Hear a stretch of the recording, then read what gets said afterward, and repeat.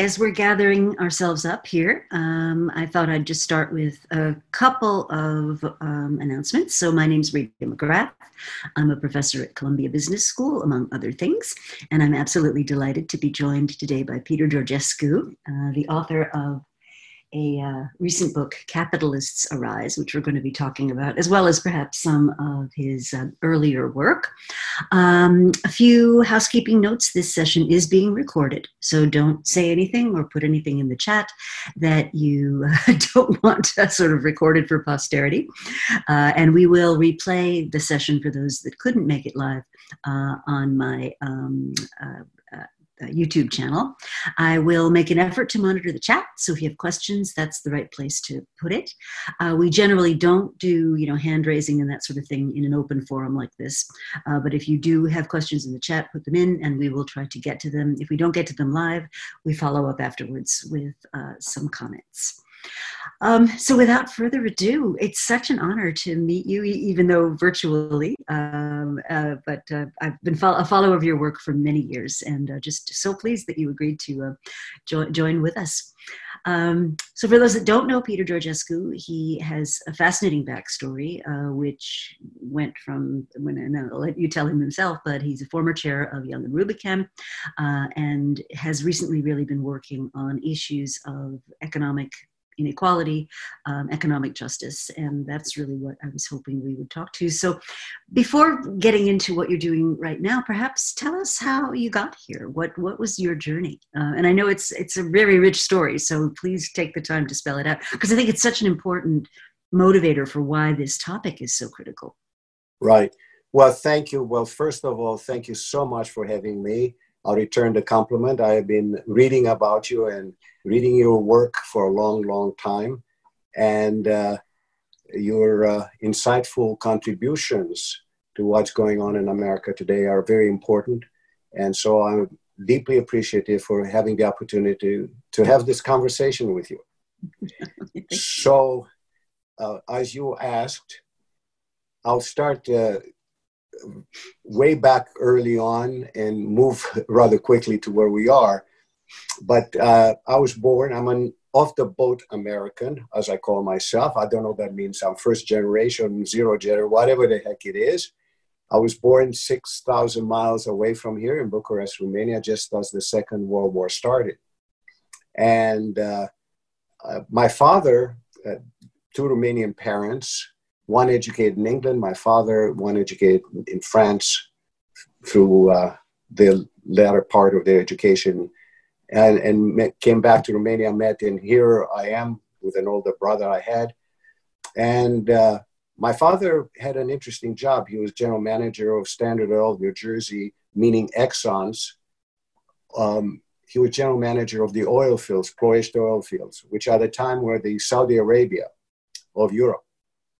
In fact, the German war machine ran almost exclusively on the Ploiești oil fields. What that meant for my father was to be put in prison by the Germans because of his relationship with the Allies. And long story about that, we won't go into it, but he was involved with the OSS. My mother was a courier going back and forth. Anyway, they survived the war. My brother and I spent the war with our grandparents in Transylvania. And then after the war, we got together in late 1945. About a year and a half later, we were a family in New York, finally reunited, normal, organic family, 2 kids, 2 boys, and my parents. Then in early 1947, my dad went to New York for what was to be a general manager's meeting in New York City. And just at that time, the Russians pulled off that coup d'etat, and the Iron Curtain comes down, and Eastern Europe now is in the hands of the Soviet Union. And so he was lucky to have friends from the OSS days where he worked with them. Lucky because they told him that the CIA was the burgeoning CIA, had information that my father's name as an influential person in Romania was on a list to be arrested and killed in Romania. So they convinced him that he and my mother should not return to Romania. There was nothing they can do to help us, and they would lose their lives. So fortunately for all of us, they stayed in New York, and we went and stayed with our grandparents. And they were right. The intelligence was correct, because during the early days, about 300,000 Romanian influentials in business, in politics, in religion, anybody who was thought to be a threat to the communist regime was rounded up and killed in different ways. They learned from the Germans, no gas chambers, but they found other ways. For example, they put most of the people to work digging canals going from nowhere to nowhere. And within less than 2 years, they were underfed, underclothed. Within 2 years, they're all gone. Except for really special people like my grandfather. He was a former governor of Transylvania. They were arrested, put in prison, and eventually, as we learned much later on, after we left Romania, that they had killed them in prison. But shortly after they arrested my grandfather, they also took my brother, 5 years old, and my grandmother, myself, and took us to the Russian border away from Transylvania. The two boys, we went to work at 6 o'clock in the morning, came back about 6 o'clock at night, hard labor, meaning I cleaned sewers for the first couple of years. And then I dug holes for electric poles. I worked on high tension wires, and that was my life. 6 days a week. On Sundays, you slept. Of course, there was no schooling. We had no books. We had nothing, except our grandmother, who was under house arrest. She couldn't leave the house. So for the first couple of years, we had a guard outside the house that would take us to work and back. After a while, there was kind of a waste of his time. He slept outside our door. We had one room, some hay, which was our bed, and so life was very primitive, an outhouse in the back. So that was our lives. And the only other external experiences we had were every other month or so, we were at what I would call brainwashing sessions, where they would tell us how terrible our parents are, how extraordinarily bad it was for the country, for the people of Romania. And as a consequence, we had to do what we were doing, working incarcerated, if you will. And the irony of that never seemed to bother them in terms of logic. Why would the kids or these people who live in the States have to suffer for that? But never mind. But the good news was they kept us alive. Meanwhile, in New York, they came to my father about 6 years later, and they said, my father now was employed by Standard Oil, by Exxon, and he was rising in the channels of the company. And the Romanian diplomat that represented the Soviet Union and Romanians said, if you want to see your children alive again, Mr. Georgescu, you have to spy for us. So he went home, obviously the sleepless night, went to the FBI the following morning, told them the story and said, what do I do? They said, become a double agent. They said, well, we can't, I don't want to do that because I've seen that play before. It never ends well. Sooner or later, I can't do something, or I wouldn't want to do something, and they'll kill the kids anyway. What else? Well, they said, after a few weeks of thought, go to the press. And the idea was that at the time of the height of the Cold War, the Russians wanted the world to believe that they are much more civilized than America. So that they will for sure tell the Romanians, you can't kill the kids because they know we have them. So, by the way, they said, if the story doesn't catch on, we'll, fan the flames. Well, that wasn't necessary. Every little town in America in 1953 was full of the blackmail of the Georgescu family and so forth. Now, one of the persons who read this story was a woman. She was a force of nature. She was a congresswoman. She was a congressman, she wanted to call herself. And she was the chair of the Foreign Relations Committee in Congress. The chair in 1953. I think she was the only woman in Congress, in the House. And she was chairman of this committee, Foreign Relations Committee. Not an unimportant committee at that time in the Cold War. So you can imagine the force that this woman had. Anyway, she called my father and said, Mr. Georgescu, she was Congresswoman from Ohio. She called my father in New York and said, we'll get the boys out of Romania, don't you worry about it. So she went to work, tried to talk to the Russians, tried to talk to the Romanians through the UN, nothing doing. So she ended up in Eisenhower's office. And by the way, she helped Eisenhower get elected. That's an interesting story for this woman. Another time. But I think she probably said, Mr. President, or I get the boys out of Romania. And so we got traded for a bunch of Russian spies who America held in the United States. And so on August 13th, 1954, my brother and I arrived in Romania. I was 15 years old. I didn't speak a word of English, and I hadn't gone to school in something like four or 5 years. And the principal of Exeter, a wonderful school up in New England, called my father and said, hey, I'll keep a place for your son. And Dad started to protest, said, I want to explain, sir, he doesn't speak a word of English. This was April, right? He said, I know, I read his story in the papers. We were, every television program, whatever, it was a circus. There was a famous picture too, wasn't there? Yes. Of the family being reunited?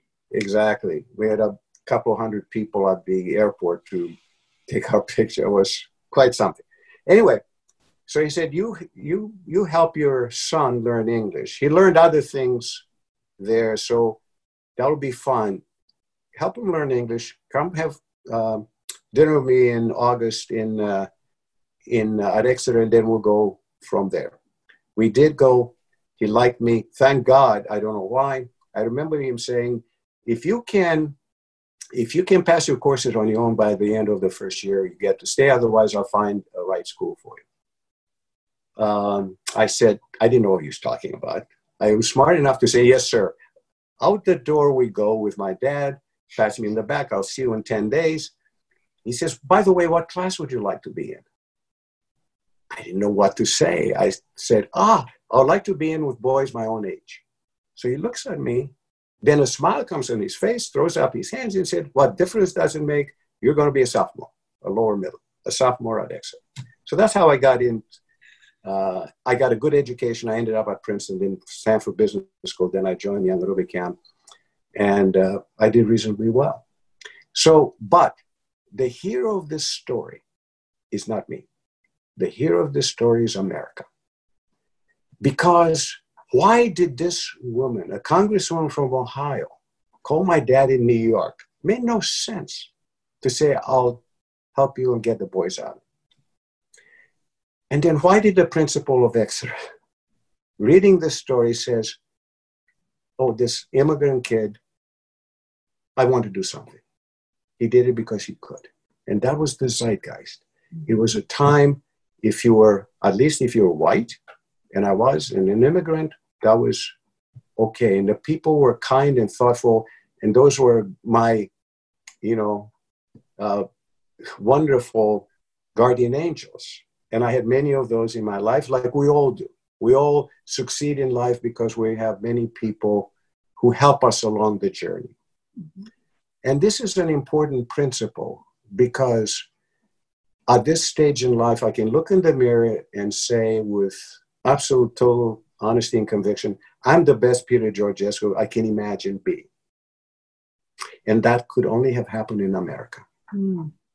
And so I want for we now have 3 granddaughters, and actually we have 4 granddaughters, and I want for them, we have a step-granddaughter, and she is as much a granddaughter to us. And I want for them, for these wonderful young women, but not just them, every young person in America, regardless of color, regardless of income, I want them to have the opportunities I had. Mm-hmm. Because all of us have this innate possibility. And we know economically that possibility doesn't exist today. Mm-hmm. And that's what we have to change in America. And that's how the book was written. And mm-hmm. that's my passion today, mm-hmm. to try to do my best to leave behind that wonderful America dream, which means being the very best you can be. Mm-hmm. So that's my story. It's inspiring. It really is. And you're right. It's as much about America as it is about any. Yes, no question. And that timing is so interesting to me because right after the end of World War II, there was a number of different organizations, but notably the Council for Economic Development, which was a group of business people. Right. And what they were looking at, just to take it from the other side, what they were looking at was tens of millions of soldiers. And these are people who've been trained to fight and kill, coming home and no jobs for them. Right. And what they saw was a return to the Great Depression and possible social collapse. And they said, they agreed as business people that we will do a number of things to put creating good jobs at the center of our business strategy. So we'll welcome labor unions, we'll pay enough so that people could become consumers. They essentially architected the creation of the middle class that you came into. And then since then, right, that consensus around good jobs and a thriving middle class seems to have eroded to the point where you've said capitalism is committing slow suicide. So perhaps draw out from your perspective how that came to be. How did we get to right now? Yeah, it was wonderful for me to have come in at a time because, as you said so well, and I have a chart in the book, which is kind of my favorite chart in many ways to define what we're talking about. And that is, there's a chart that shows the growth from 1945 through today. It demonstrated the growth in productivity and the growth in wages.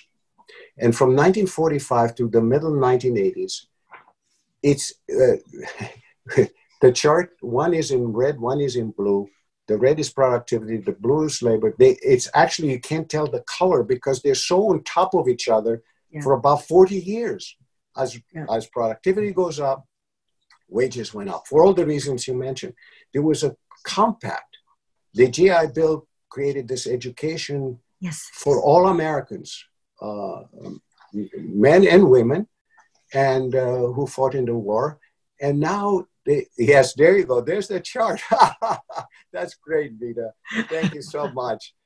And so you see then, after the middle 80s, the productivity goes up, profitability goes up, innovation goes up, and wages stay flat for 40 years at or near just under inflation over the 40 years. And that's the travesty and the tragedy. So what happens, we have now created a dual class society, call it 25, 75, 70, 30 at the most. But the 25 or so % of us are doing great. Life is as good as it gets, that ever had. It's like the boom in history for a large segment of a population.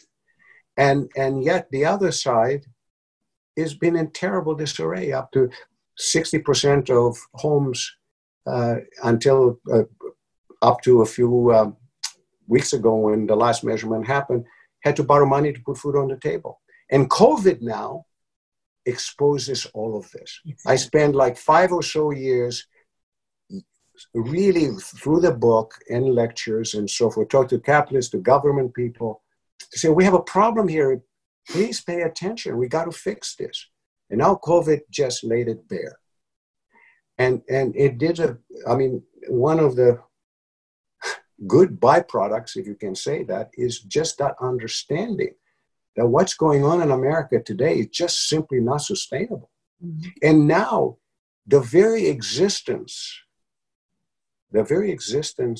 of America's democracy rests with business doing the right thing. And so our first mission is we've got to protect capitalism, because the reality is that capitalism was proven to be the most extraordinary producer of prosperity and growth that humankind ever invented.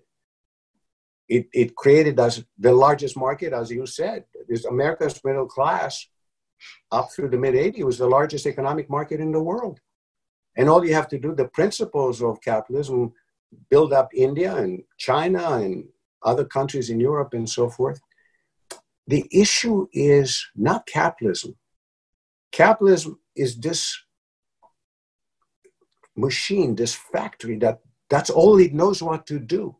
Let it, free enterprise capitalism, go, and it will produce growth. And by the way, free enterprise capitalism didn't fail in the last 40 years.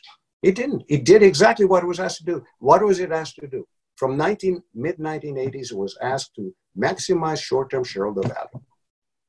So the question is the governance of business. The governance of business.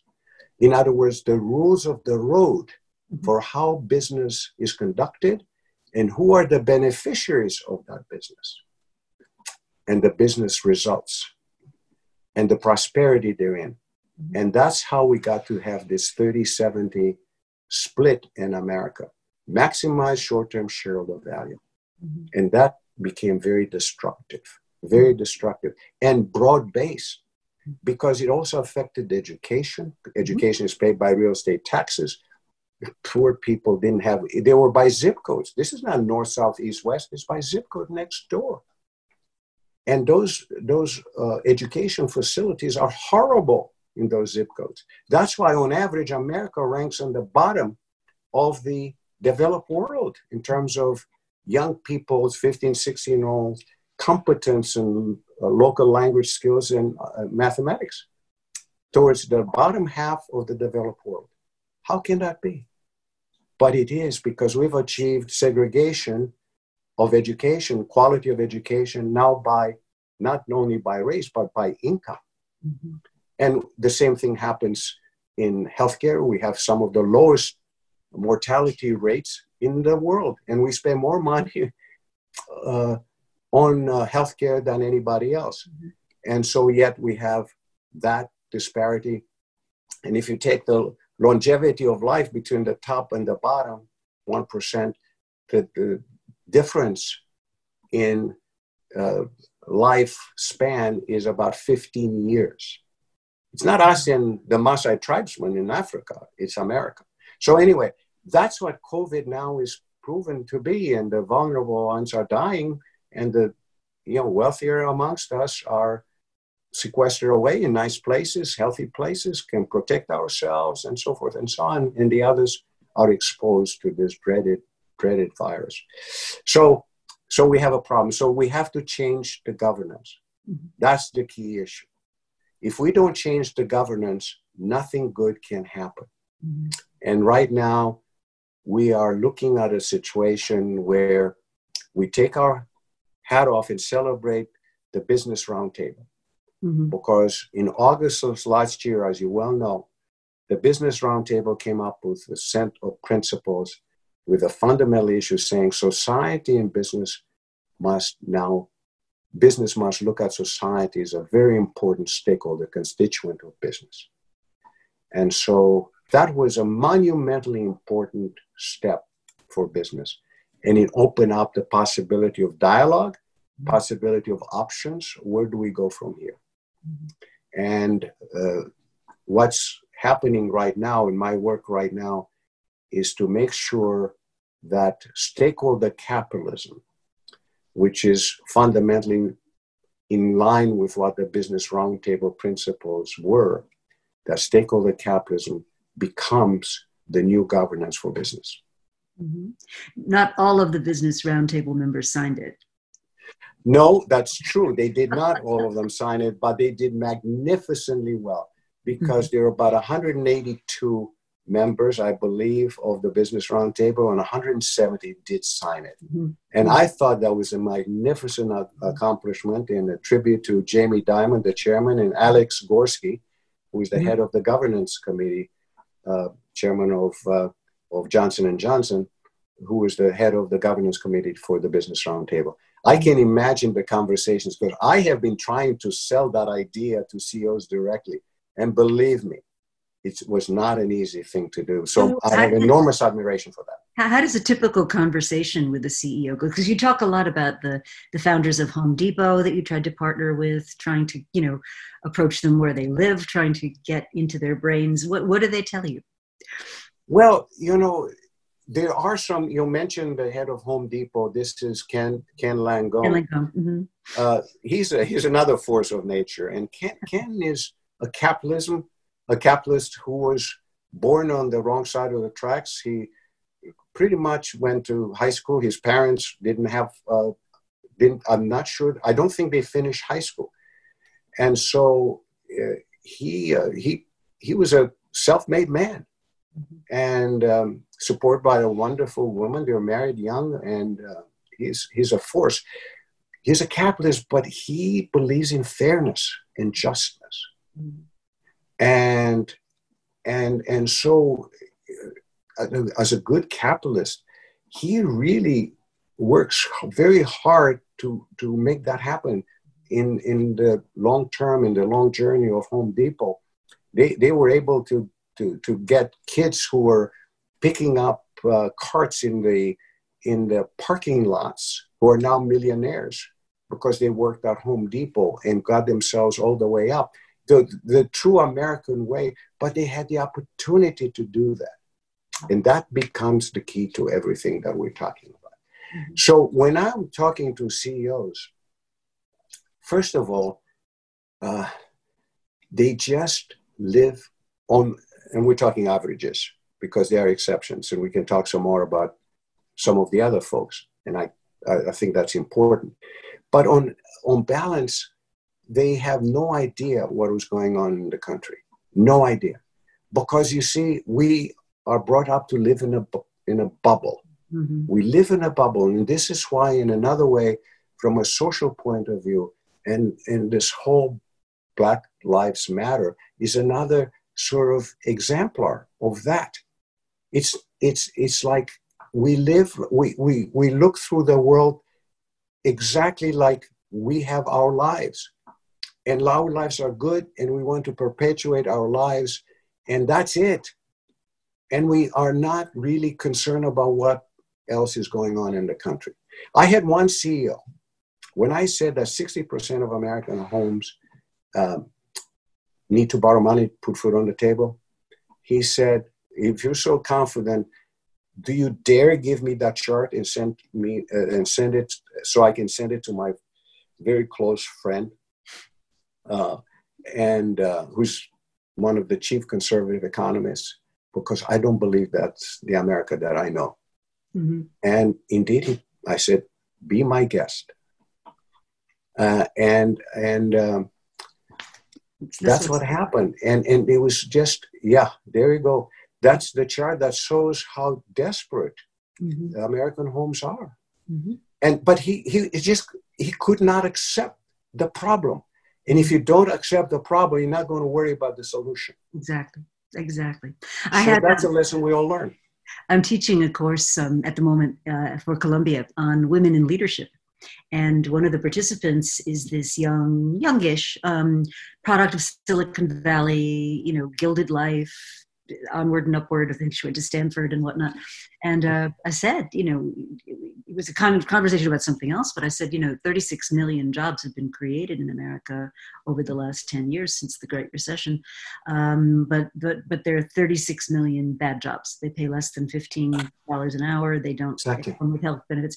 And she looked at me in complete astonishment. And she said, wait a minute, I thought all the new jobs were like high tech and the war for talent and, companies competing with each other to hire these people in foosball games and free food, and all that stuff. She was astonished. I mean, there's just a stunning lack of awareness. That's it. You're right. Right now, about 82 million American jobs are in the gig economy. And as you say, they're 20 or so percent lower wages, no benefits, no pension, no security, none. Mm-hmm. And it's extraordinary.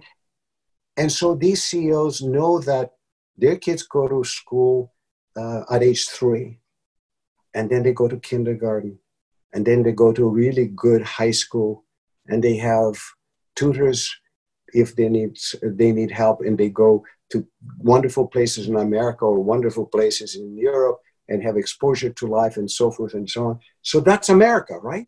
Mm-hmm. No, there are no early education, zero for at the age of 3 for most kids in America, the vast majority of America, 70% plus, they don't do that. They go to high school and in first grade in a dilapidated building with no arts programs because they can't afford them, to an underpaid teacher, to 35 kids in a classroom.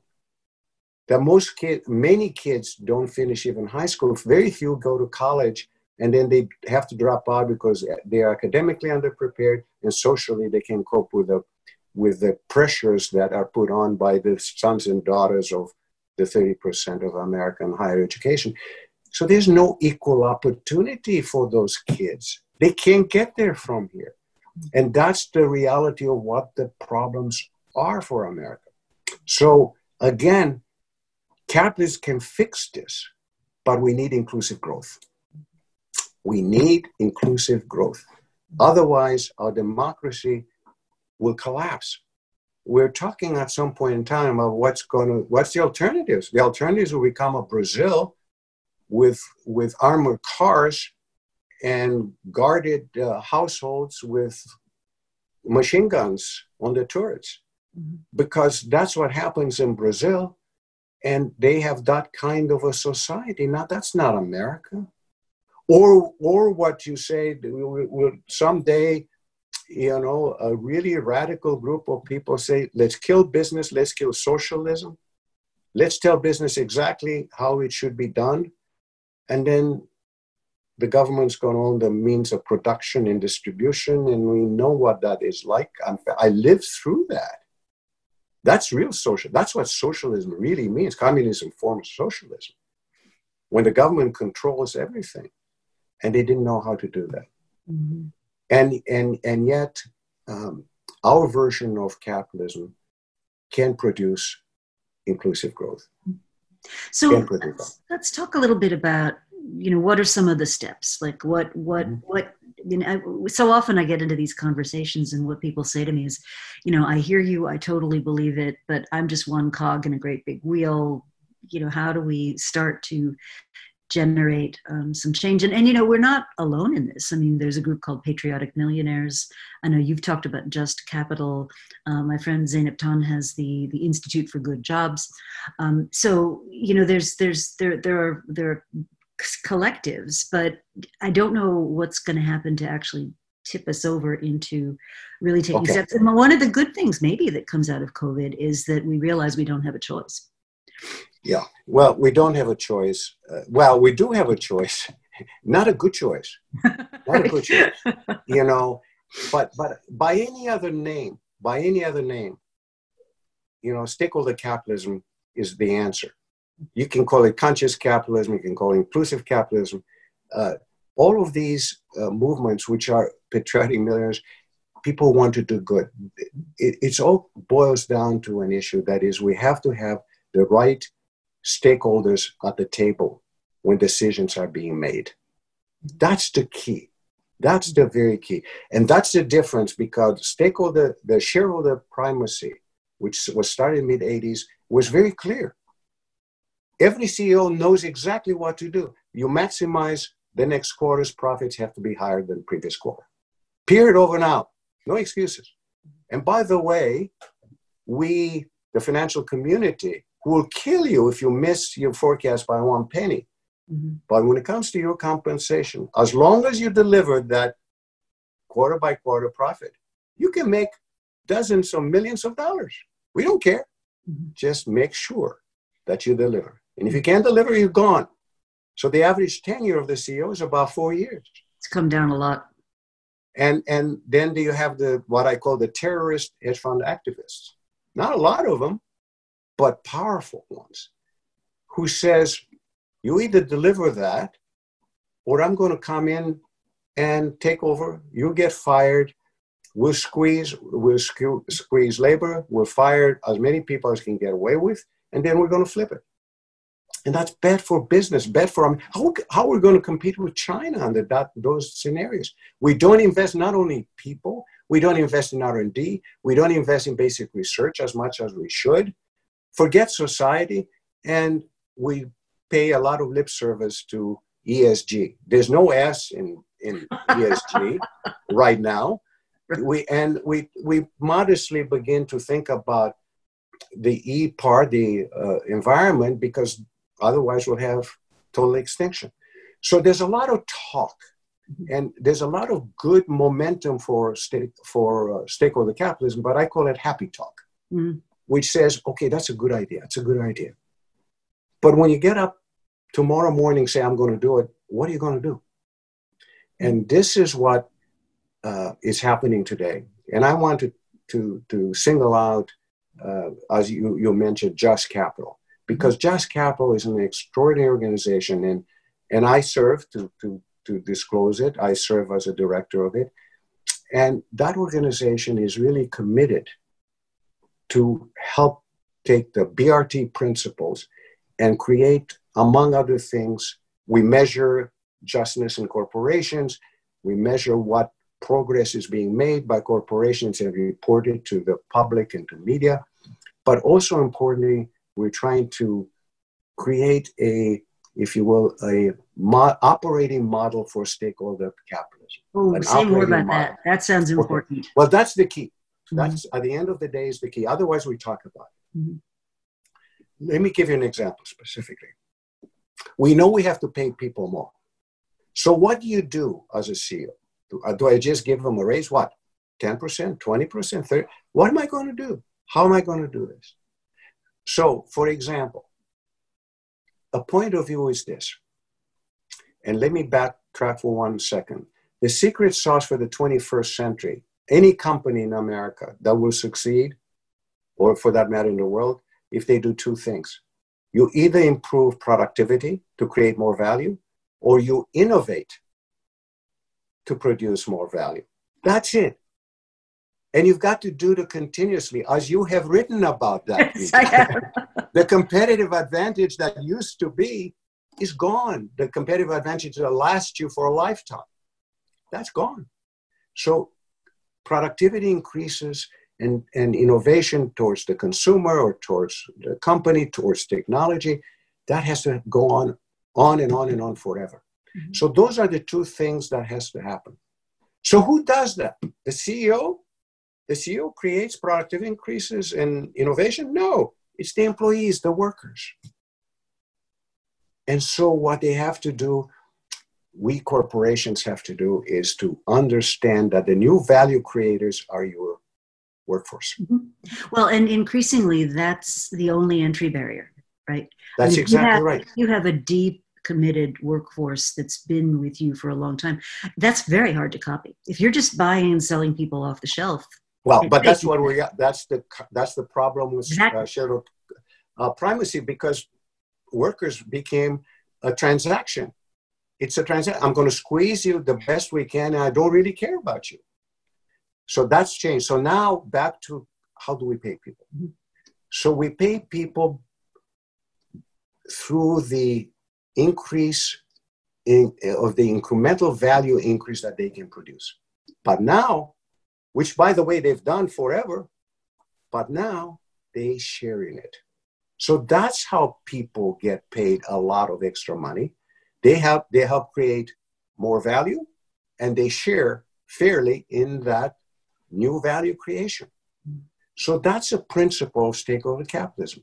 Pay people out of the incremental value of what they produce. But in order to do that, you have to motivate people. Why should somebody, as many executives today do, get up in the middle of the night worrying about tomorrow morning, I've got to do something. I've got to do something to improve and produce greater value. Why? Because I get paid for that if I'm a C-suite person, right? That's how my bonus comes in, and I drive the stock market and so forth. Now, all the workers, the employees, have to do the same thing. So we have to reimagine the relationship between our workforce, as you said, and the employees, and take any successful companies in America today, and there are many of them. You can start with the top companies, the technology companies. And I've thrown in my face, people say, oh, the technology companies are not a good example because they're technology companies. Technology creates technology, right? No, People create technology. And the different thing is their technology adds value. Mm-hmm. Whereas many people use technology to fire people. Mm-hmm. That's what we use technology mostly in business today, and no more. Well, we can't afford to do that to a large degree. And so however productivity is, it has to get better. Mm-hmm. And we have to get people to want to do that. And we have to also use technology to help add value for what people do today and make life better for consumers and make happier consumers. That means loyal consumers. That means I can charge them a couple pennies more because I can do it better than somebody else. And that's the future. And those are the kind of principles that stakeholder capitalists must put forth. Help create incremental value. Then people share in that, call it profit sharing, to use stock, whatever works for that company. So the principle are principles. They're not numbers like put X% in this and Y% in that. Every company has to figure out their own thing. And that's what the role of the boards of directors are, to make sure that this optimizes the interests of all the stakeholders. I want to give you a good example and a bad example. Okay. The good example, there is Jim Sinegal. In 1983, he started Costco. And what did he do? He went and he hired, in those days, you can't do it anymore because Walmart is a different company today. He got Walmart guys, and they doubled and tripled their salaries. And they said, I want you, and that's what Jim said. He said, I want you guys to love my customers and love my suppliers. I want my suppliers to be my best friends and stay with me. And I want my customers to love me. Because if we do that, we're going to win. And that's in the toughest industry you can have. Discount retailing. Hello?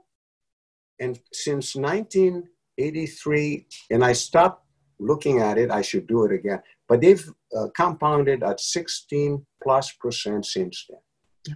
A remarkable story. These are not a technology company. No. And Home Depot does the same thing. Ken Langone has a chart in his office, and what he worries about, we got to take care of the salesman on the floor. He said, that's the value creator. He talks want those guys. He talks about his longevity metrics, doesn't he? That's it. Yeah, That's his longevity metric. Because he said, I need experience.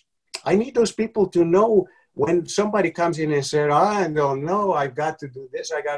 Don't worry, man. I'm going to tell you, here's your tool. Here's how it works. Here's the paint. Here's this. Here's the brush. Here's the something else. And that's who creates the value, you see, whatever it is. And when we can get people to think that way en masse, America can thrive again. And we can create great jobs and new businesses. Mm-hmm. There's no reason why we can't create the manufacturing companies of tomorrow. Yes, we can use technology. No, there won't be as many people. But guess who's going to build the new facility? Who are the people who are going to create the warehouses and the ships and the design of this? So we can create lots more businesses and jobs.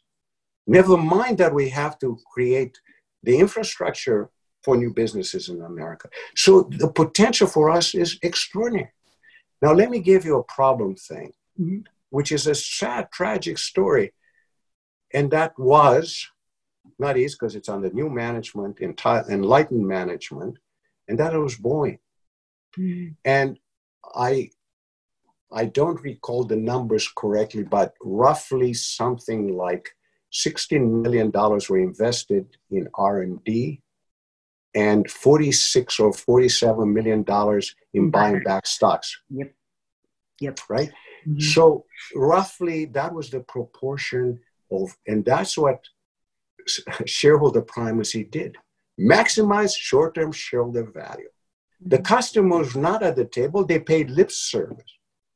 So once I wrote an article about Boeing and worried about safety and being concerned about safety. And there was a mechanic who wrote me an email and signed his name. Of course, I didn't use it. And said, I'm so happy that somebody's going to worry about it because we are not worrying about this internally. And you see, that's the kind of culture that obviously has been changed. They have a new, from everything I hear, an outstanding CEO. And it will fix Boeing, will fix lots of other places. But then again, on the positive side, why is Delta Airlines prior to COVID and even now, why was it the best airline for all of us who go from pillar to post? How come was the best airline to fly? And I asked that question. I was on a flight from Phoenix to New York one day, and this not particularly young, but very attractive, middle-aged or middle whatever flight attendant who was smiling to the people who were taking orders. He was careful about this. And I went to the back of the plane. I said, excuse me, if you don't mind, I observed what you were doing, and I'm really curious. Why are you so pleasant, so happy, and working so hard, trying so hard to please your customers?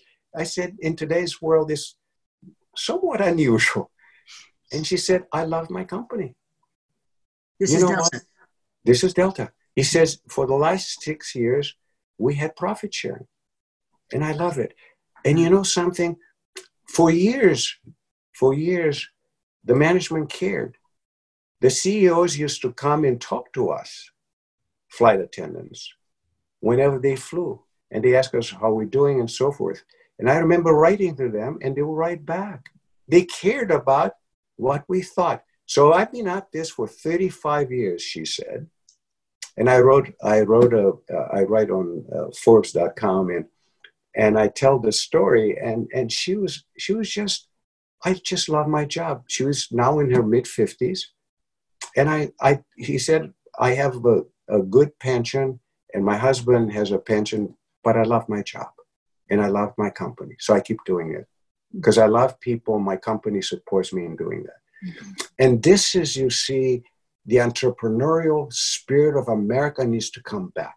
Mm-hmm. We keep worrying about China, and we're throwing tariffs at them, and we try to get tough with China, tough with that, and try to punish them for sins. I'm sure and we know they've done a lot of bad stuff to us, and they stole some stuff, but we also gave China everything away. We gave it voluntarily a lot.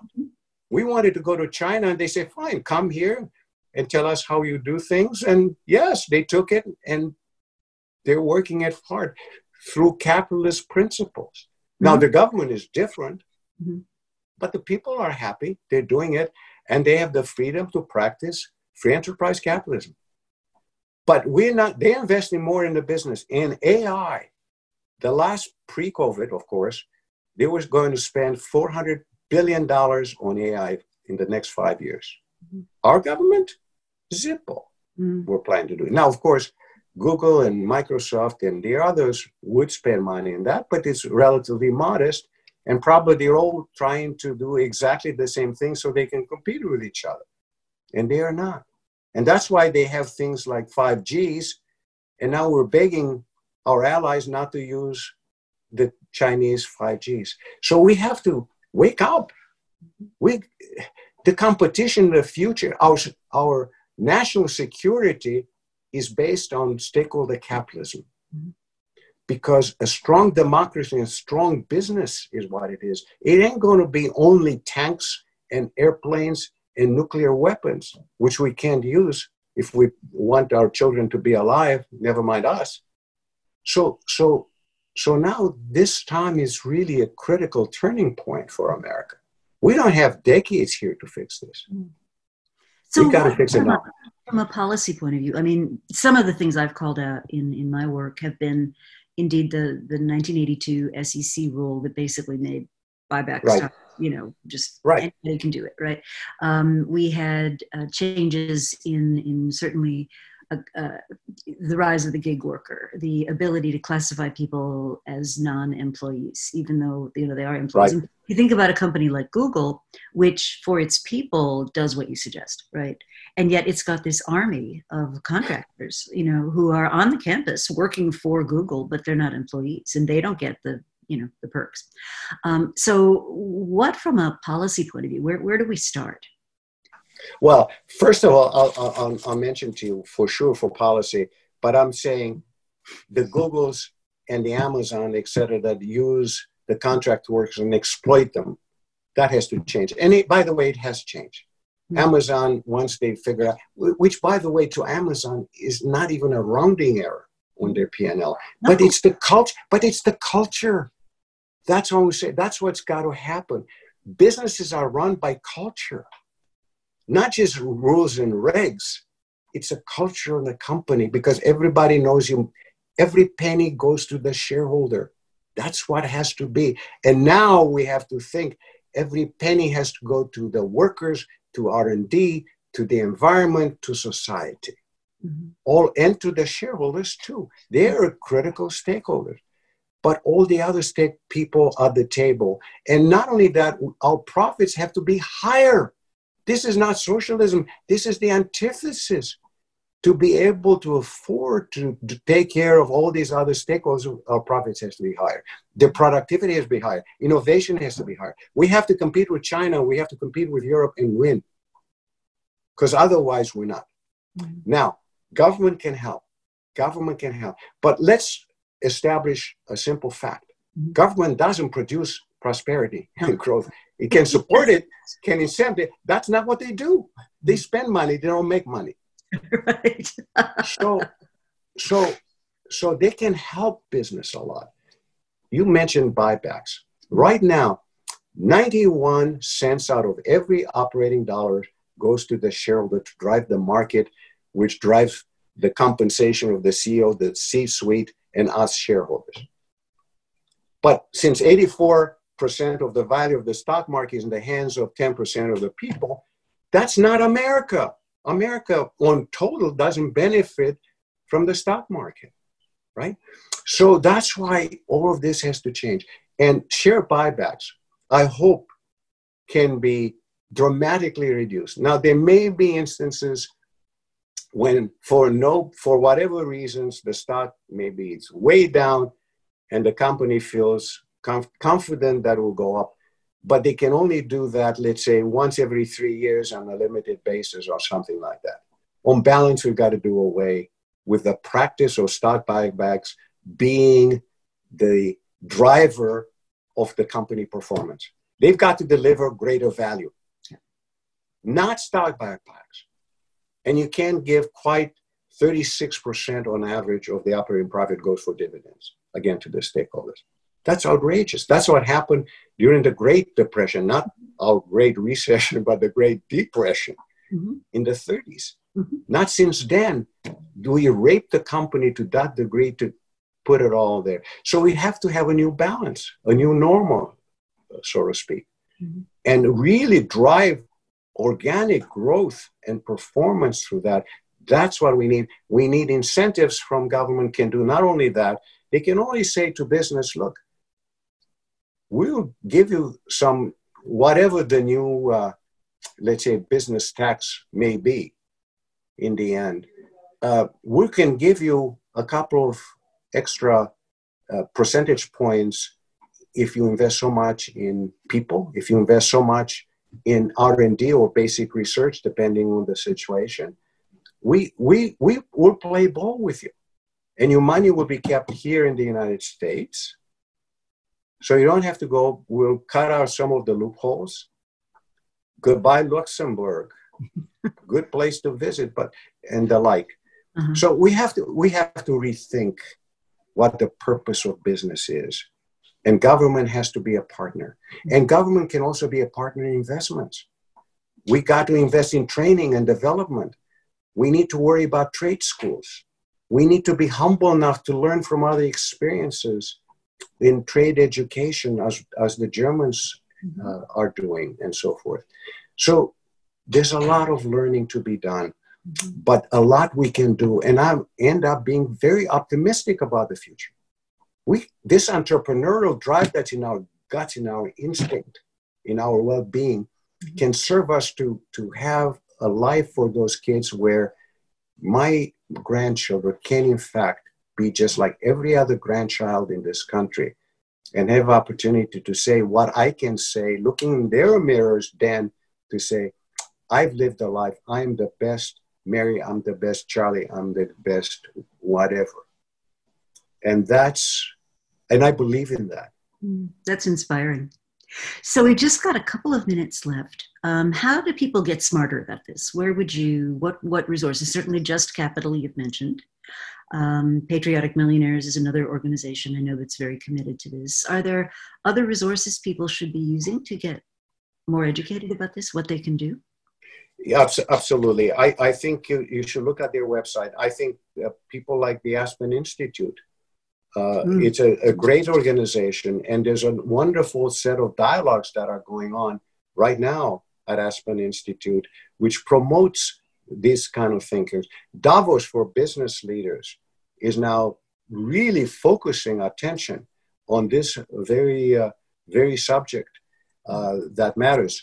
And I think depending what happens in November, I think administrations in the next 4 years have got to focus on this. Mm-hmm. This is not a political issue. This is the future of America and America's democracy. Mm-hmm. And so we have to celebrate the very beginnings, the green shoots that we see here, and turn them into the real way life is going to happen. And so I choose to be optimistic about it. So we all can have a lot to do. We can get involved in our local communities and help each other, and we can resolve this issue of systemic racism in this country. That's critical as well, because this is also enlightened self-interest. I'm looking at a white person on this Zoom, and I say, we are going to be in 15 years the minority of this thing. So we have every incentive for us to say, welcome you all to America, whether you're black and brown or Asian or whatever you are. We are a stir-fry society, and we can only win if we're united and together. Mm-hmm.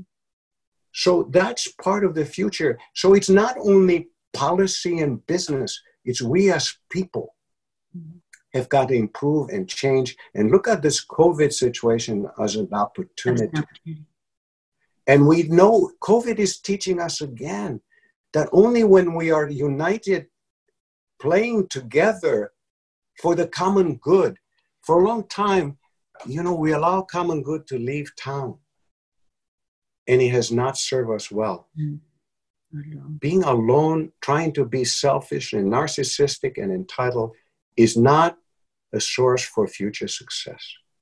But together, united, doing the right thing for the common good, and this wonderful balance between individual freedom and liberty and our collective need as a society and as a country. And if we get that balance right as people, I say, go to the polls and vote for the people that you like, who will do that, who believe in that. Mm-hmm. And as a citizen, you have a responsibility to do that. It's not about ideology. It's about doing the right thing. Mm-hmm. Well, I think we will leave it there. I'm so grateful to have spent this hour with you and hear what's on your mind. And I hope our listeners take the message to heart. So, Peter Jordescu, thank you so much. Well, you're wonderful, Rita. God bless you, and keep doing what you're doing. Thank you. Bye, everyone.